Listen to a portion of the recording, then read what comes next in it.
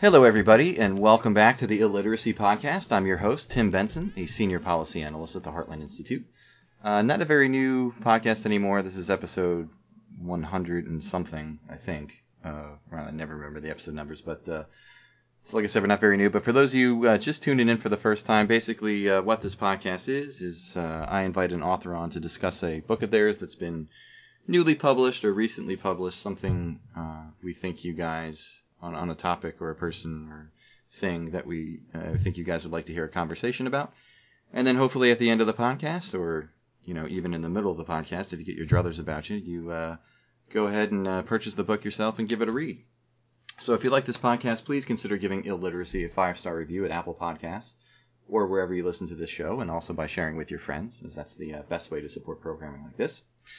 And my guest today is Dr. Paul Moreno. And Dr. Moreno is the William and Bernice Grucock Chair in Constitutional History, Professor of History, and Dean of Social Sciences at Hillsdale College. You might have seen his writings in National Review, Forbes, The Spectator, Investor's Business Daily, The Independent Review, the Journal of Southern History, Academic Questions, the Journal of Policy History, and Law and Liberty, among many others. He is also the author of The American State from the Civil War to the New Deal, The Twilight of Constitutionalism and the Triumph of Progressivism, From Direct Action to Affirmative Action, Fair Employment Law and Policy in America, 1933 to 1972, and Black Americans and Organized Labor, A New History. And lastly, he is the author of How the Court Became Supreme, The Origins of American Juristocracy, which was published back in September by LSU Press, and is the book we'll be discussing today. So, Dr. Moreno, thank you very, very much for coming on the podcast. I appreciate it. Oh, thank you. Great to be on the show. Thanks. No problem. So, I guess starting off, simply because it's a word I don't think I had encountered until I saw it in the subtitle of the book, and that is juristocracy. So, what is juristocracy, and is it a problem? And also, I guess, sort of in that realm, what made you want to write this book? What was the genesis of it? Yeah, that term was one that I hadn't heard of until I got into researching for the book, and it was coined by a political scientist named Rand Herschel, who's written a couple of books and some articles about this. And one of the most surprising things that I discovered in this was that the American style of judicial supremacy, which really was unique when we adopted the Founders' Constitution. And really wasn't until after World War II mostly that other countries began to follow our pattern. And countries like Israel especially, and Canada and New Zealand, Herschel points out, have sort of followed the American model where their high courts become the most powerful institutions in their constitutional system.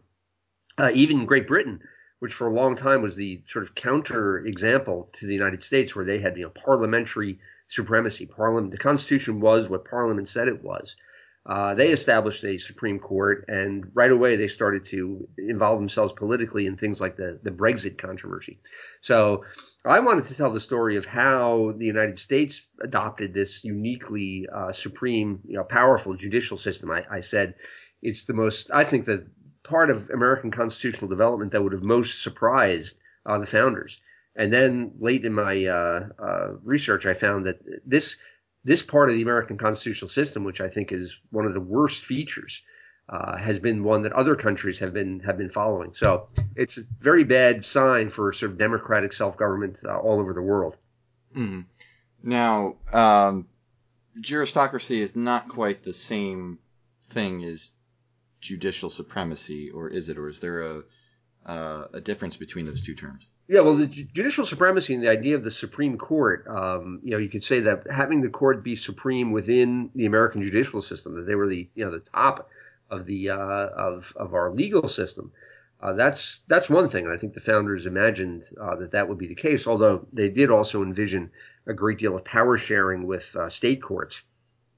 But it's the court's assertion of supremacy over the other branches of the federal government, over the president and Congress, and increasingly in over the bureaucracy, which was the subject of my last book, that has made them, the uniquely powerful institution that they are. Essentially, it really comes down to a case in 1958, shortly after Brown versus Board of Education, where the court came out and said for the first time that The Constitution says that the Constitution, laws, and treaties are the supreme law of the land.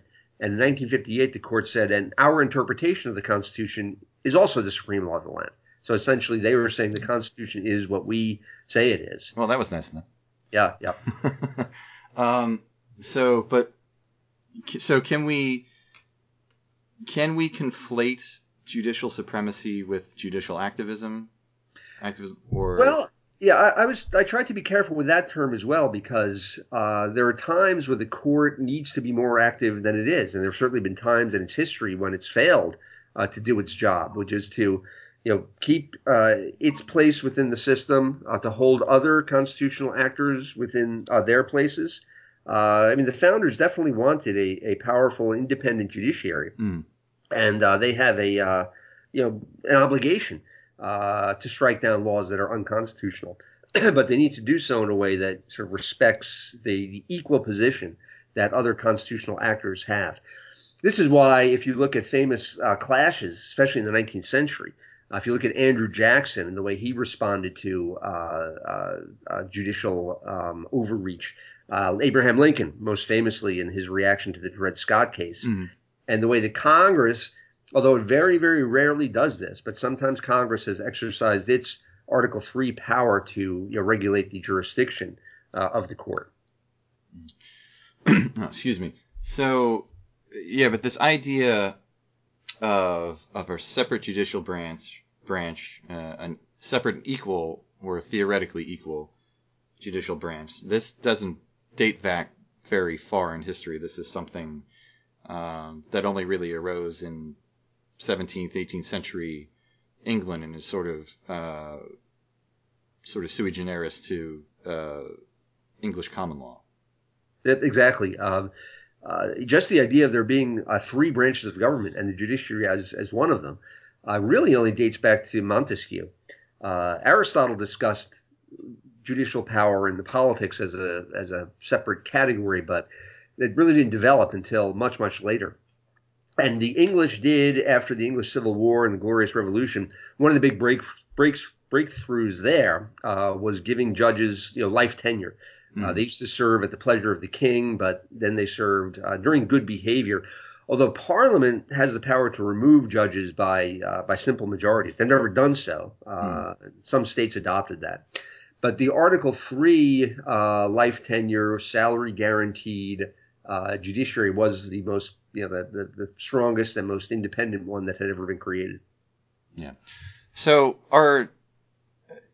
you hear a lot about this on certain factions on the right, but are the founders at fault? Is the Constitution at fault for the situation we're in now? Should they have been more prescient in what they were doing? Was this juristocracy we're now currently living under?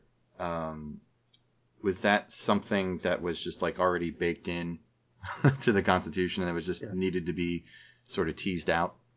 No, I think not. And one chapter I tried to address that question about, were the founders to blame? And then a lot of conservatives also say, well, if not then, John Marshall is to blame. And I try to exonerate him as well.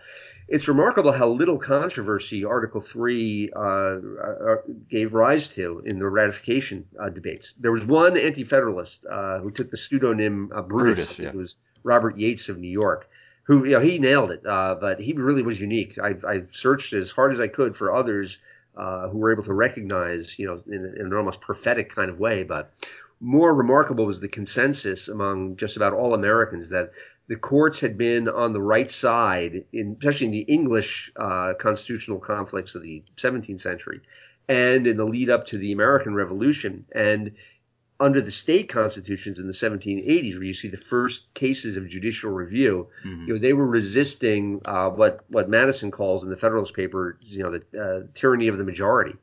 And then, Alexis de Tocqueville goes to sort of praise the American, this American innovation. So, no, I don't think you can blame the founders. And the other really important thing is they built a lot of safeguards into the Constitution. And Madison discusses these in Federalist 39. Where he says that, if we're going to have these conflicts between the states and the federal government, and he says, ultimately the tribunal that settles those conflicts is a national one. But he says there are lots of precautions and safeguards that'll prevent them from, acting recklessly, and they're still there. Court packing is sort of the crudest, although the most common way that politicians have tried to get the courts under control. But Article 3 allows Congress to limit the court's jurisdiction. It allows them to, Thomas Jefferson was able to do away with a bunch of Federalist judges by doing away with their courts. Right. So there's a lot of potential in Article 3 of the Constitution. Now, they've been so infrequently used, and the court has become so powerful now that I wouldn't put it past them to say that any attempt by Congress to do that was itself unconstitutional, and they might well get away with it. Yeah. Just going back to Brutus, I was actually, when I was reading that section, I think it's in the second chapter, when you talk about some of Brutus, or excerpt some of Brutus's writings on this, and I was like, Brutus is looking pretty good 200 years. Right. 200 years later, he nailed it pretty much. Yeah. And if you look at Alexander Hamilton in Federalist 78, he gave the classic justification for judicial review. And John Marshall pretty much just reiterated it in Marbury against Madison. Mm-hmm. But in some of the other Federalist papers that had to do with the judiciary, and there's only about 5 of them. I think it's 78 through 83 are the judicial ones.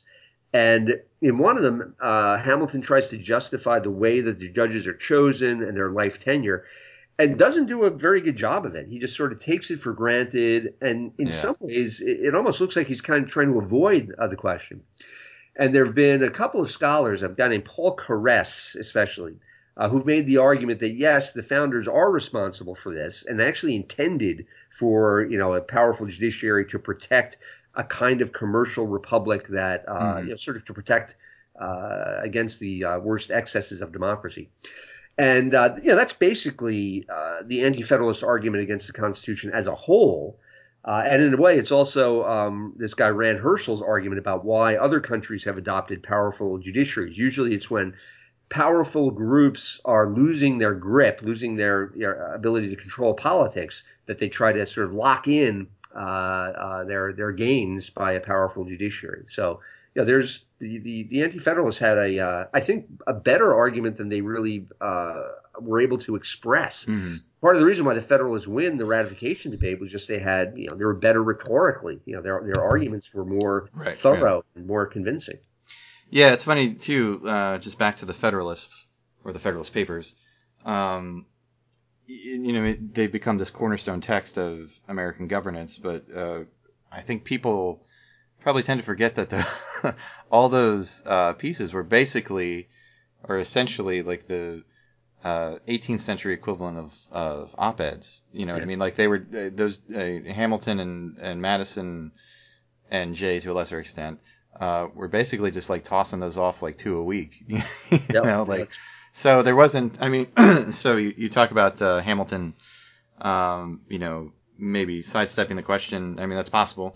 But he might have just also been in a hurry or up against a deadline or something. And, it just didn't have time to tease it out or, go through it so thoroughly, Right. And in fact, since they were the latest numbers in the series, mm-hmm. I think the ratification debate was practically over by the time they got written. Yeah. And especially by the time they got published.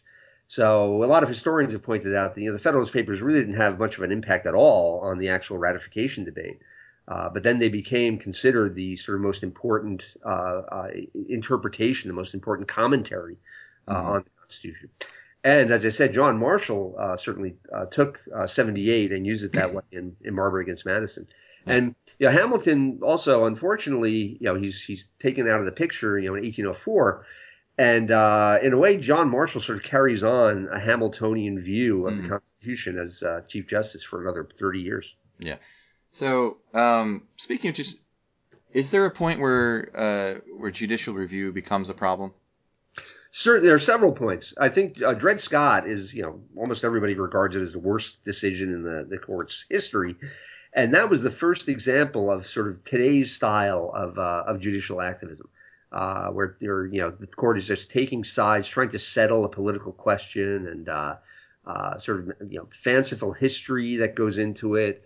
And it's the most impressive thing, though, is how quickly Dred Scott was put to rest. Yeah. The Lincoln and the Republicans were very explicit about rejecting it. We're going to make sure that it doesn't become a precedent.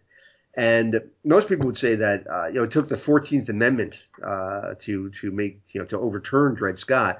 But actually, Lincoln and the Republican Congress acted in ways that treated that case as if it had no binding effect. Yeah, it was a dead letter, basically. Right, on related policy questions. Yeah. As Lincoln said, we're not going to raise a mob and free Dred Scott. We respect the court's decision in particular cases, but we're not going to allow them to settle sort of all related political questions. So it was a healthy sign that the theory was come to be called departmentalism. The idea that the president and the Congress are equally capable of sort of giving meaning to the Constitution. This was Andrew Jackson's position. Ed Meese tried to revive this in the 1980s in reaction to sort of the liberal Warren and Burger courts. And he was a lot of academics, intellectuals responded with shock. But actually, that was the mainstream tradition for most of American history. Mm. So. Moving forward a little bit from the Taney Court and the Dred Scott area. So you read about the period between Reconstruction and the New Deal, how it represents sort of a transitional period or an intermediate period in the rise of judicial supremacy. This is what some people refer to as the laissez-faire era or the Lochner era. What makes this period different from the period that precedes it and the period that is going to overtake it? What happened? What was going on there that made this period like a little interregnum? Yeah, well, I think the most important thing was that the legitimacy of judicial review, especially when it came to striking down acts of Congress rather than the states, it had only been done twice before the Civil War, Marbury and Dred Scott. And it certainly became a lot more common in this period. And it became controversial in the 1890s, especially, where, Justice Scalia famously said, that with regard to abortion and homosexual rights and all that the court had taken sides in the culture war. Mm-hmm. And it looked like in this period that they'd taken sides in the social war, the class war. Right. They struck down the income tax. They were very hard on labor unions. They appeared to eviscerate the antitrust laws, and suddenly the court became a campaign issue, especially in 1896, where William Jennings Bryan and the populists sort of attacked the court. But they withstood it, and they were able to create the legend of Marbury against Madison. This idea that John Marshall was the author of modern style judicial review. And most people have accepted that today, and they've read back much deeper into the 19th century, a sort of pedigree for judicial activism than was really there. Mm. But the other thing is that most historians, even progressive historians, even liberal historians, now recognize that cases like Lochner and the cases that struck down progressive legislation were very few and far between, and that the court, was sort of as a result of progressive, populist, and New Deal propaganda, was accused of being a lot more activist than it really was. Yeah, if you don't mind, if you could, because I know most people are familiar with the most part with Dred Scott and Brown v. Board and Roe and all that stuff, but most people who aren't legal scholars who haven't practiced law or studied law or anything probably don't know much about the Lochner case, Lochner v. New York. Could you go ahead and just explain a little bit what that case was? Yeah, New York State passed a law that said that bakers couldn't work more than 10 hours a day or 60 hours in a week. And the court struck that down, saying that it violated the 14th Amendment's liberty provision. This is what's known as substantive due process or liberty of contract. It's the same principle today that the court used to uphold abortion rights and homosexual rights, up until recently, abortion rights. So that is, substantive due process became kind of like a wild card. It's sort of almost a natural law principle where the court is able to say, we just think there are certain fundamental rights that majorities can't interfere with. And in the late 19th century, the right to make contracts that had to do with making a living in ordinary occupations like baking, not hazardous ones, and for adult males who were able to take care of themselves, women and children were sort of treated differently. But this case, Lochner, became sort of emblematic. It became sort of scholars tended to depict it as being representative of the era. And it really wasn't. Again, it was quite rare that the court intervened in this kind of way. Another case that people might know from this period was Plessy against Ferguson, where the court upheld segregation, was later struck down by some of the successor cases to Brown versus Board of Education. But that was much more typical of what the court's attitude in those years, where the state of Louisiana said, well, as a police measure, in order to maintain the peace between the races, to prevent race riots, we're going to separate the races in places of public accommodation. And most people recognize that the real motive of the legislature in this case was to reinforce white supremacy and put blacks into a second class of citizenship.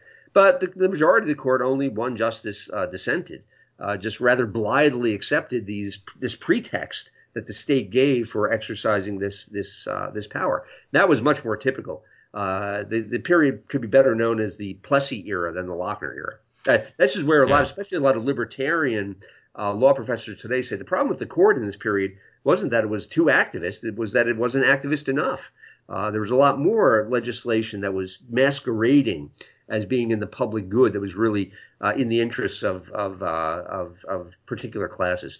In the Lochner case, it appears to be that older, especially unionized bakers, wanted to prevent competition from new immigrants, particularly Eastern Europeans and Jews, and they got the legislature to limit their ability to compete by maximum hours laws. Mm-hmm. So this is also around the time where we're going to see the rise of what's become to be known as legal modernism, or William James called it pragmatism. What exactly is legal modernism? Yeah, the founders' view of what the law was, it was sort of the traditional natural law, Western tradition, that law was something that was discovered by reason. And what you try to do in the common law case system, or when you write a constitution, is to have the laws that human beings actually make be as much in conformity with the law of nature as possible. This is often referred to as the discovery theory of law. Mm. And shortly after the Constitution was ratified, alternative theories, and they were sort of lumped together under the heading of legal modernism. But one thing they all share is this idea that laws are not discovered by human beings; they're made by human beings. Legal positivism is one of the chief sort of rivals to the natural law theory. So law really isn't a rational intellectual exercise of reason. It's about human will. Law is whatever the sovereign says it is, and that sovereign could be one man or a group of men or a bunch of people in a democracy. And you can see this most explicitly in Oliver Wendell Holmes, maybe one of the best-known justices and legal academics in American history, the first justice to be appointed in the 20th century, and something of a hero to the progressives. He's the first one to come out and say that we ought to recognize what the true nature of the law is, and it's simply about competing groups in politics trying to impose their will on others. It's a very dark, kind of a cynical view of the way human law operates. Really, the controversy traces itself back to the origins of Western political thought. Yeah. This is the argument of the sophists against Socrates and the natural law tradition. All right. Now, before we move on a little bit, there was one thing I found really interesting about this progressive period. Original progressive period that, excuse me, you wrote that William Howard Taft did more than anyone probably more than anyone since John Marshall, to build the court's institutional power. And you write that you could make the case for Taft as the midwife of modern judicial supremacy. So I guess if Earl Warren is Christ in the analogy than maybe Taft is John the Baptist. So how did Taft? Why was Taft so influential in building the court's power? Yeah, because he recognized, or he wanted to make the court, sort of the cornerstone of the American judicial system, and he reorganized the federal court system in a way that made it much more centralized and much more of a unit. It's easy for the presidency to be seen as a unit, although attempts to sort of fracture the president's power through the creation of independent agencies and all that has been a challenge to that. But the American court system is also very, very diffuse, and the Supreme Court really wasn't even all that supreme within the judicial system.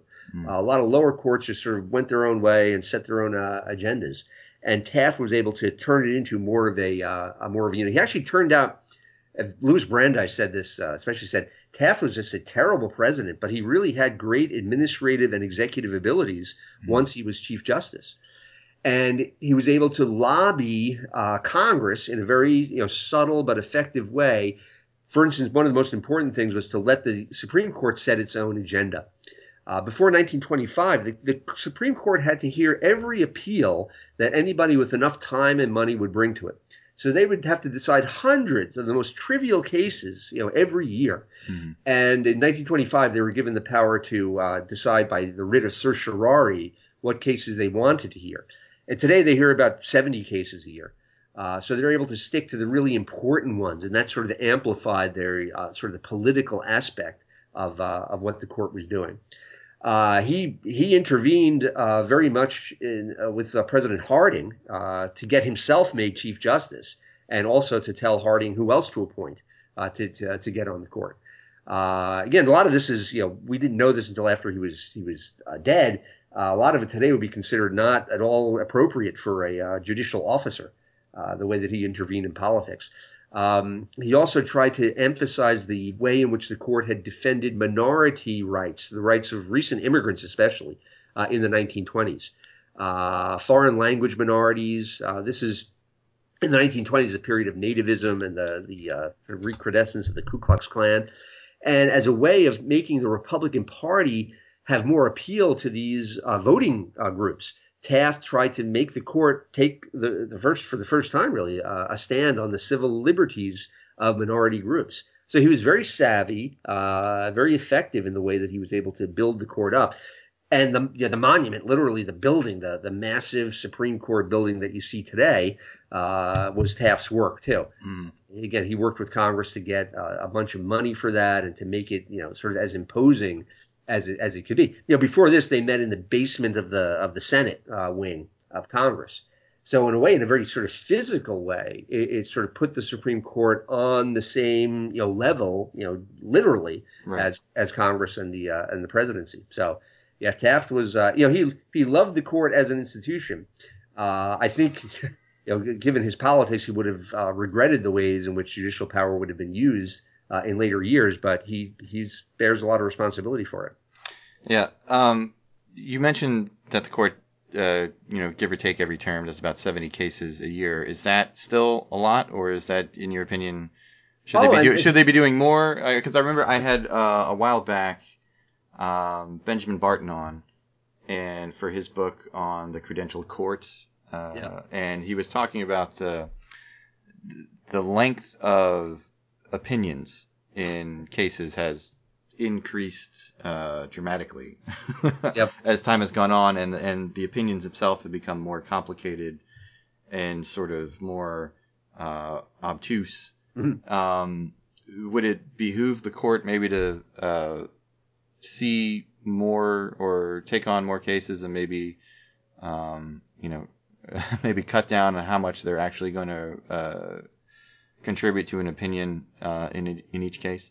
Yeah, the other thing that the Supreme Court justices had to do throughout the 19th century was serve as lower court judges within the federal system. And the people who started that said this will keep them in touch with ordinary Americans. It'll make sure they don't get sort of isolated in their own ivory or sort of a marble tower as they are today. Another important aspect of this was the rise of the legal profession and sort of the law school clerk, court network.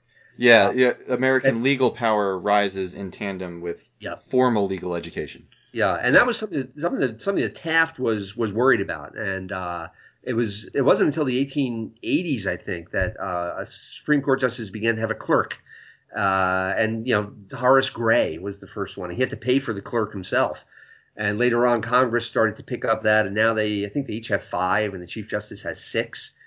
And they all come out of the same sort of elite core of Ivy League law schools, and it's sort of the training ground for future judges. And this was really the work of Felix Frankfurter and Louis Brandeis and Holmes, and the progressives saw this as a way of reforming the courts. They said, instead of reducing the power of the federal judiciary, let's just take it over. And this became the way in which they were able to sort of seed and eventually, control the personnel. A long march, basically. Yeah.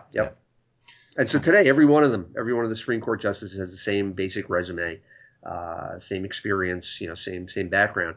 But if you look at, FDR, for instance, he appointed people who had no legal experience. Hugo Black, for example. I'm not saying these were good choices, but this idea that you didn't have to have a certain kind of education to be on the court. As late as 1941, Robert Jackson, who many people regard as a very great justice, had never even been to law school. So, the rise of the legal profession and the rise of juristocracy sort of went hand in hand in the early 20th century. That's why conservatives had such a hard time turning things around, even when, from 1969 until 1992, Republican presidents had 10 unanswered appointments to the Supreme Court. And it didn't make any difference. In most of these, 10 straight in a row, right? Yeah, exactly. Because there was no Federal Society back then. There was no sort of parallel conservative pipeline. It took a long time to develop that. And again, the last term of the court for conservatives indicates that after it took 50 years, but they finally found a way of appointing reliable conservatives. Yeah, well, we'll get to that in a second, but just want to do a little bit more history here too. So before we get to the Warren Court, but FDR. How does the court respond to the New Deal and FDR, and then FDR's plan to pack the court? How does the court go about shepherding its power? Yeah, and that's still a big controversy among historians and legal academics. The question of Roosevelt's famous plan after the court struck down a lot of New Deal legislation, and after he wins a landslide re-election in 1936. He asked Congress for the power to give him 6 appointments to the Supreme Court, the famous court packing plan.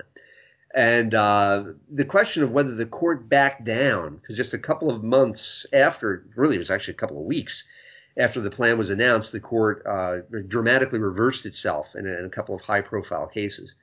And the question of whether the justices were responding to that political threat, or whether that was really just whether it was the court had already been sort of on the fence and was just sort of back and forth about these issues, and whether there were good internal legal reasons for those 1937 decisions is a big controversy. Most historians, myself included, agree that it was politics, that the court was trying to save its sort of institutional identity. On its face, it absolutely looks like that. Again, there's no direct evidence for this. There's not many, sort of smoking guns, right? Because justices don't often, tell you why they do the things that they do.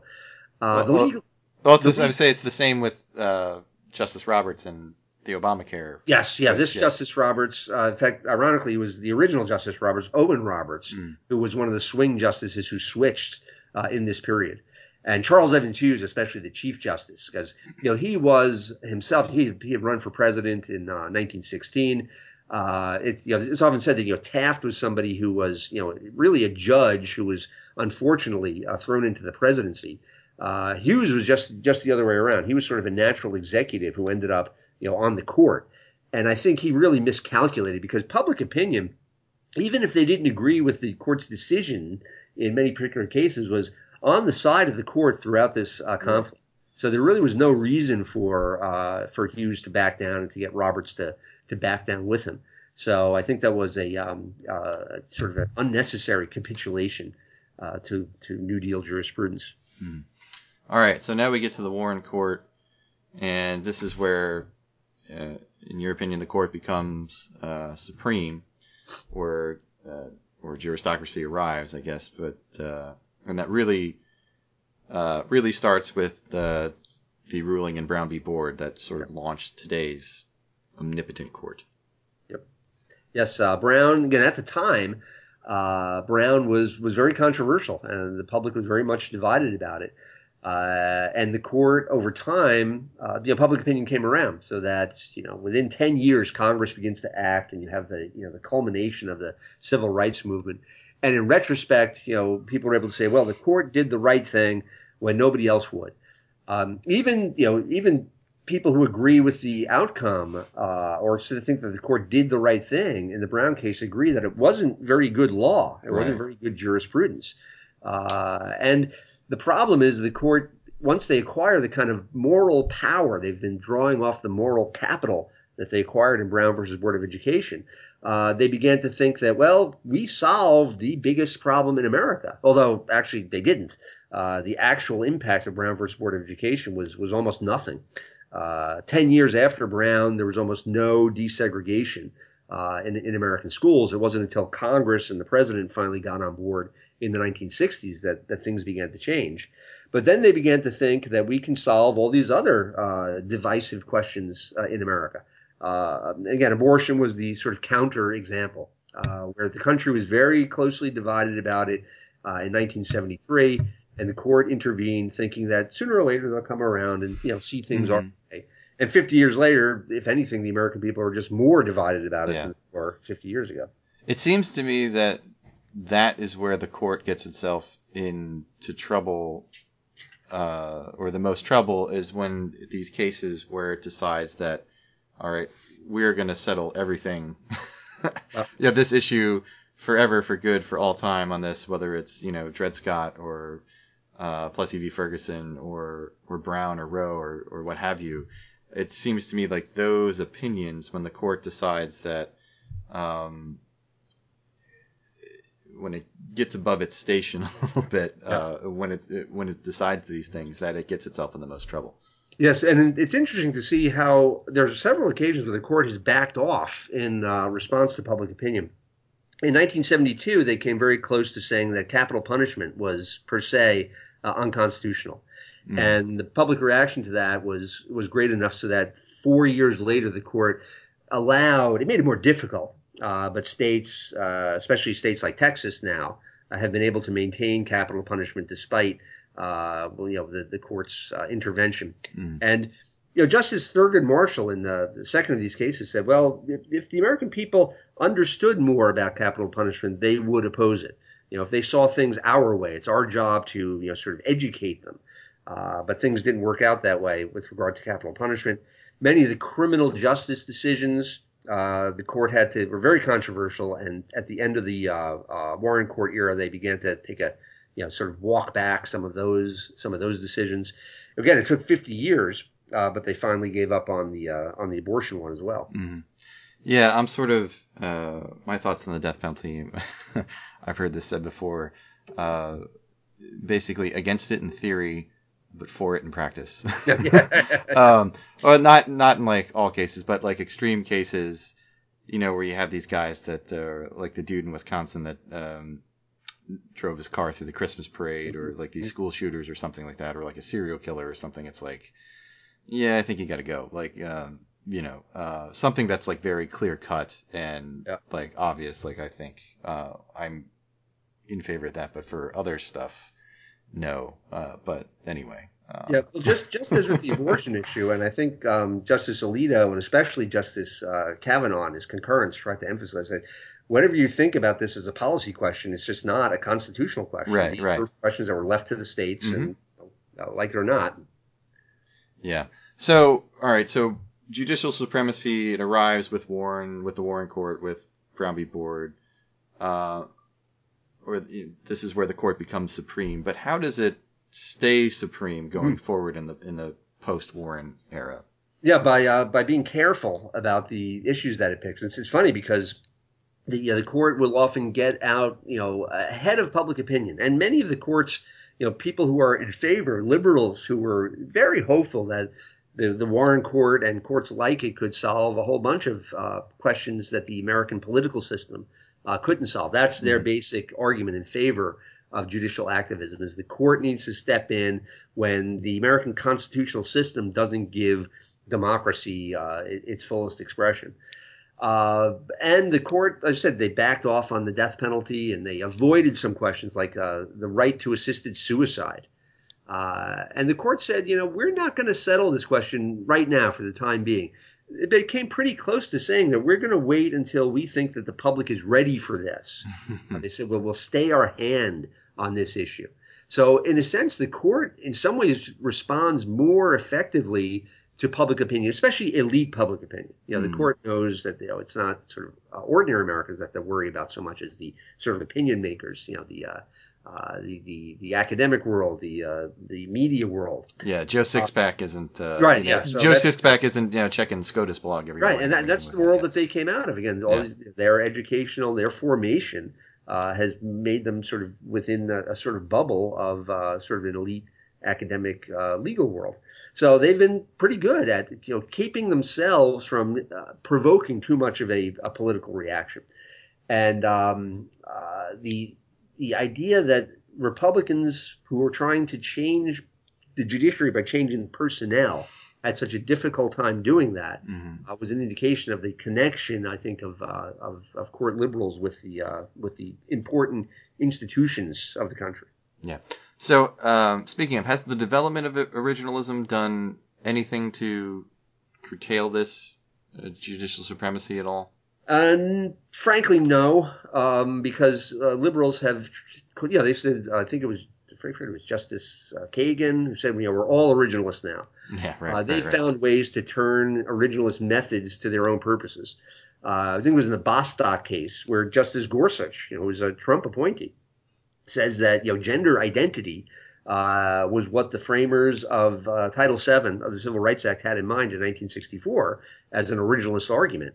And I think it's a ridiculous originalist argument, but it's still an originalist argument. So, no, I think originalism has been tamed, and there really was nothing inherently conservative about originalism to begin with. In fact, before the Warren Court, everyone was an originalist. If you look at the Dred Scott decision, both the majority and the dissenters in that case are making originalist arguments. Sure. The Lincoln Douglas debates are really just an extended originalist argument. So a colleague of mine named Jonathan O'Neill wrote a book some years ago, sort of the first history of originalism. And that's one of the points that he makes, was originalism was sort of taken for granted until very recently. Yeah. So is the situation we're in now, is it really the fault of the other branches of the federal government, the executive and Congress? Are they complicit in this rise of the judiciary and this rise of judicial supremacy, of juristocracy? Yeah, they certainly are. And in a way, it's a parallel to a very similar development in the 20th century, the rise of the administrative state, as it's now called, the bureaucracy. And you find a similar dynamic at work where very often congressmen or presidents find it very convenient for the court or for the bureaucrats to take some question out of politics, especially controversial issues that they don't want to deal with. They're able to go back and tell their constituents, well, I don't have to take a stand on this issue because the courts or the bureaucrats have taken it out of contention. And so these other political actors, the so-called political branches, are often, they very much are. They have their own interests in a more powerful judiciary or more powerful bureaucracy. Again, before the Civil War, you can say to some degree the court could be, to some degree, excused for picking up the invitation that it was given to settle the issue of slavery. Right. All right, I gotcha. All right, so the present day, I guess let's talk about this most recent term. How was on this front? How did this term go? Thinking of Dobbs, thinking of I guess West Virginia versus EPA. Right. Trying to think some of the. There's a big Second Amendment case. The religious freedom case. Yeah. So now this is again sort of at long last the payoff. And in a way, it'd be very interesting to see how, former President Trump sort of plays this in his reelection campaign. Because there were a lot of conservatives, myself included, who voted for Donald Trump very reluctantly. And one of the principal reasons was the first guy who ever came out with a list of people that he was going to appoint to the court. Mm-hmm. And he very truly said one of the most important things a president does is appoint justices to the Supreme Court. He was very fortunate to have 3 openings in one term. That's rare, especially in these days. Justices live so long, and there's such an incentive to appoint them when they're young. Yeah, Mitch McConnell with the assist there. That's true. Yeah. That's true. A lot of conservatives, and I never expected him to be as steadfast as he was about that. Yeah, that was a huge gamble, because it wasn't looking. I know I went into election night. I'm not a Trump fan by any magnitude either. But that election night, I was just so miserable, early on, because I just thought oh God, Hillary Clinton's going to be president. Can you believe? You know what I mean? I was just in such a bad mood. And because it really didn't look good if you looking at all the polls and everything, it really didn't look good for Trump. And then it looked like that gamble that McConnell took, not just all right, we'll just get, Merrick Garland, we'll just give Obama Merrick Garland so that way when Hillary comes in, she doesn't nominate the most left-wing available judge possible, and we'll that's sort of consider that a small victory. And he decided not to do it, and it let it all roll in the dice, and it worked out. So there was some talk on the left after that they were going to again pack the court, expand the size of the court. And yet, ironically enough, even after the last term, with all these important conservative decisions, they seem to have backed off from that. I don't hear so much about that, anymore. Well, that might just be because the term is over. Once the next term, if there's something that if the court rules on that they don't agree with, that you'll probably hear the same choruses. Yeah, no, it looks like it's going to be affirmative action in the Harvard and North Carolina cases, but. They may read this, the midterm election results saying that, Dobbs was the best thing that ever happened to the Democratic Party. It staved off the red wave. And again, who knows the kind of political calculations that people are going to be making. This is where I have to say I'm just a historian. My predictions politically are worthless. I remember in October of 2016, I thought Hillary Clinton was going to win all 50 states. I was completely wrong. I thought Donald Trump would never get the nomination. Yeah, me too. Be elected. I'm with you. But all right, so I kept you about as long as I said I was going to keep you. So I guess finishing up, just a couple more questions. Basically, what is to be done? How do we fix this? Is there anything else we can do other than just hoping the court decides to relinquish some of its power itself, or are we going to have to wait for Congress to grow an institutional spine? Yes. Or what is to be done? Yeah, I think this is Justice Alito's hope in the Dobbs cases. We got to get out of these questions and turn them back to the responsible political actors and let the American people decide these questions. The EPA, the West Virginia case, was also along the same lines. We can't simply let Congress give a blank check to these administrators. They have to do their duty and legislate. So I think the court is trying to restore both itself and other political actors to their proper role within the political system. Now we'll see. Like the Joe Biden student debt forgiveness program, I assume that's going to end up in the court's hands as well. And whether they will say, okay, presidents can't exercise power in a reckless, arbitrary kind of way. So I'm very hopeful that this court has a proper understanding of the structure of the constitutional system and of its own place within it, and maybe the court will become less political interest because it will divest itself of its power to settle policy questions. Yeah. Okay. Well, final question then. This is something I ask everybody that comes on the podcast, but what would you like the audience to get out of this book, or what's the one thing you'd want a reader to take with them having read it? Mostly how recent this is. That there's 150 plus years of American history where the court had, I think, a much healthier position within the system of American government. And what we just kind of take for granted today, where most people assume, that when the court speaks, that's that. When Al Gore, just sort of, backed down instantly to the Bush versus Gore decision. George W. Bush, who won that election, saying that, well, I think the McCain-Feingold Act is unconstitutional, but that's for the court to decide, not for me. This idea that I think that was impeachable, honestly. Yes, absolutely, and I think it was also just witless on his part. We've all absorbed and internalized this view of the court as the sort of arbiter, the ultimate sovereign arbiter of the constitutional system. It's just like if you're a president, you take an oath to defend, protect the Constitution, all that stuff, and if you come out and say like, well, I think this is unconstitutional, but I'm going to let it ride. Well, then obviously you're breaking your oath because. But again, he could be excused by saying, "Well, I thought the Constitution is what the court says it is." Right. Yeah. And really, even Dwight Eisenhower said, he didn't say it publicly, but he wrote to his brother. He says, "Look, that's the I don't agree with the Brown decision, but if the court said it, that's that."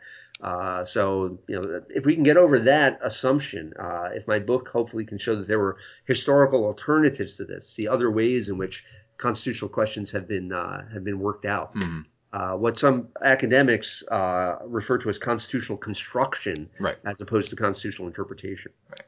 Okay. Great. Well, before we go, is there anything else you'd like to plug? Any appearances, social media, anything like that? No, I'd just like to say I've been teaching at Hillsdale College for over 20 years, and I have the great luxury of being able to teach constitutional history in 2 semesters there. And this is what that book came out of. So it was really my colleagues and the students at Hillsdale who most inspired this book. All right. Well, good plug for Hillsdale there. Okay, the book, again, is How the Court Became Supreme, The Origins of American Juristocracy. And as you said, you're a history professor, so this isn't, for people out there, this isn't a book on legal theory, or it's not a philosophical book. I mean, it's just basically a work of history, which is nice, because normally when I have law professors on, or, books on law, it's usually like legal theory or something like that, and I have to tell them before the podcast starts that, you're going to have to hold my hand through this because I'm a big dum-dum. And so a lot of this is, beyond me. So you have to speak very slowly and, that sort of thing. But no, this is, like I said, it's just a straight up piece of history. You're not going to really tax your brain reading. It's very well done. Very, the evidence you marshal is pretty concrete. It's a very good narrative too. So I highly recommend this book to everybody out there. And the cover is very nice as well. I got to say, I get a tip of the hat to the graphic designer at LSU Press, because it's a cool looking cover. So anyway, again, the book is How the Court Became Supreme: The Origins of American Juristocracy. The author is Dr. Paul Moreno. The book is from Louisiana State University Press. So Dr. Moreno, again, thank you very much for coming on the podcast, discussing the book with me. Thank you for writing the book in the first place. Appreciate your the time and effort you put into it, and it certainly shows in the final product there. So thank you very much. Oh, thank you. It was a great pleasure and an honor. Thank you. All right. Thank you very much. And again, if you like this podcast, please consider leaving us a 5-star review and sharing with your friends. And if you have books you'd like to discuss with us on this podcast, or if you have any questions, comments, anything like that, you can reach out to me at tbenson@heartland.org. That's tbenson@heartland.org. And for more information about the Heartland Institute, you can just go to heartland.org. And we do have our Twitter account for the podcast. You can reach out to us there too. If you have any questions, comments, whatever, give us a follow, send us a message, a DM, whatever they call it. You can check us out. It's at our Twitter handle is @illbooks, @ILLbooks. So make sure you do that. And that's pretty much it. So thanks for listening, everyone. We'll see you guys next time. Take care. Love you, Robbie. Love you, Mom. Bye-bye.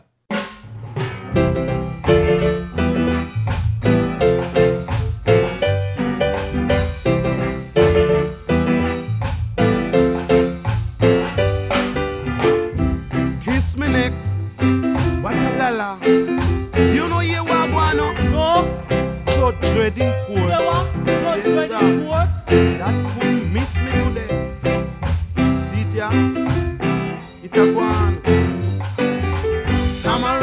tamarind, tamarind. Judge Dredd in court.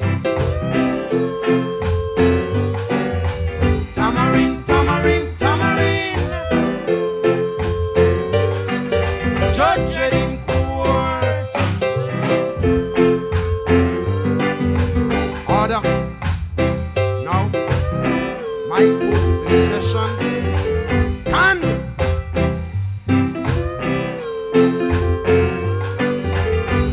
So it's written, so it must be done. This is my court, and my court is a court of no fun. My name is Judge Black Sulfuric Acid. I am a no-nonsense judge. I melt all iron.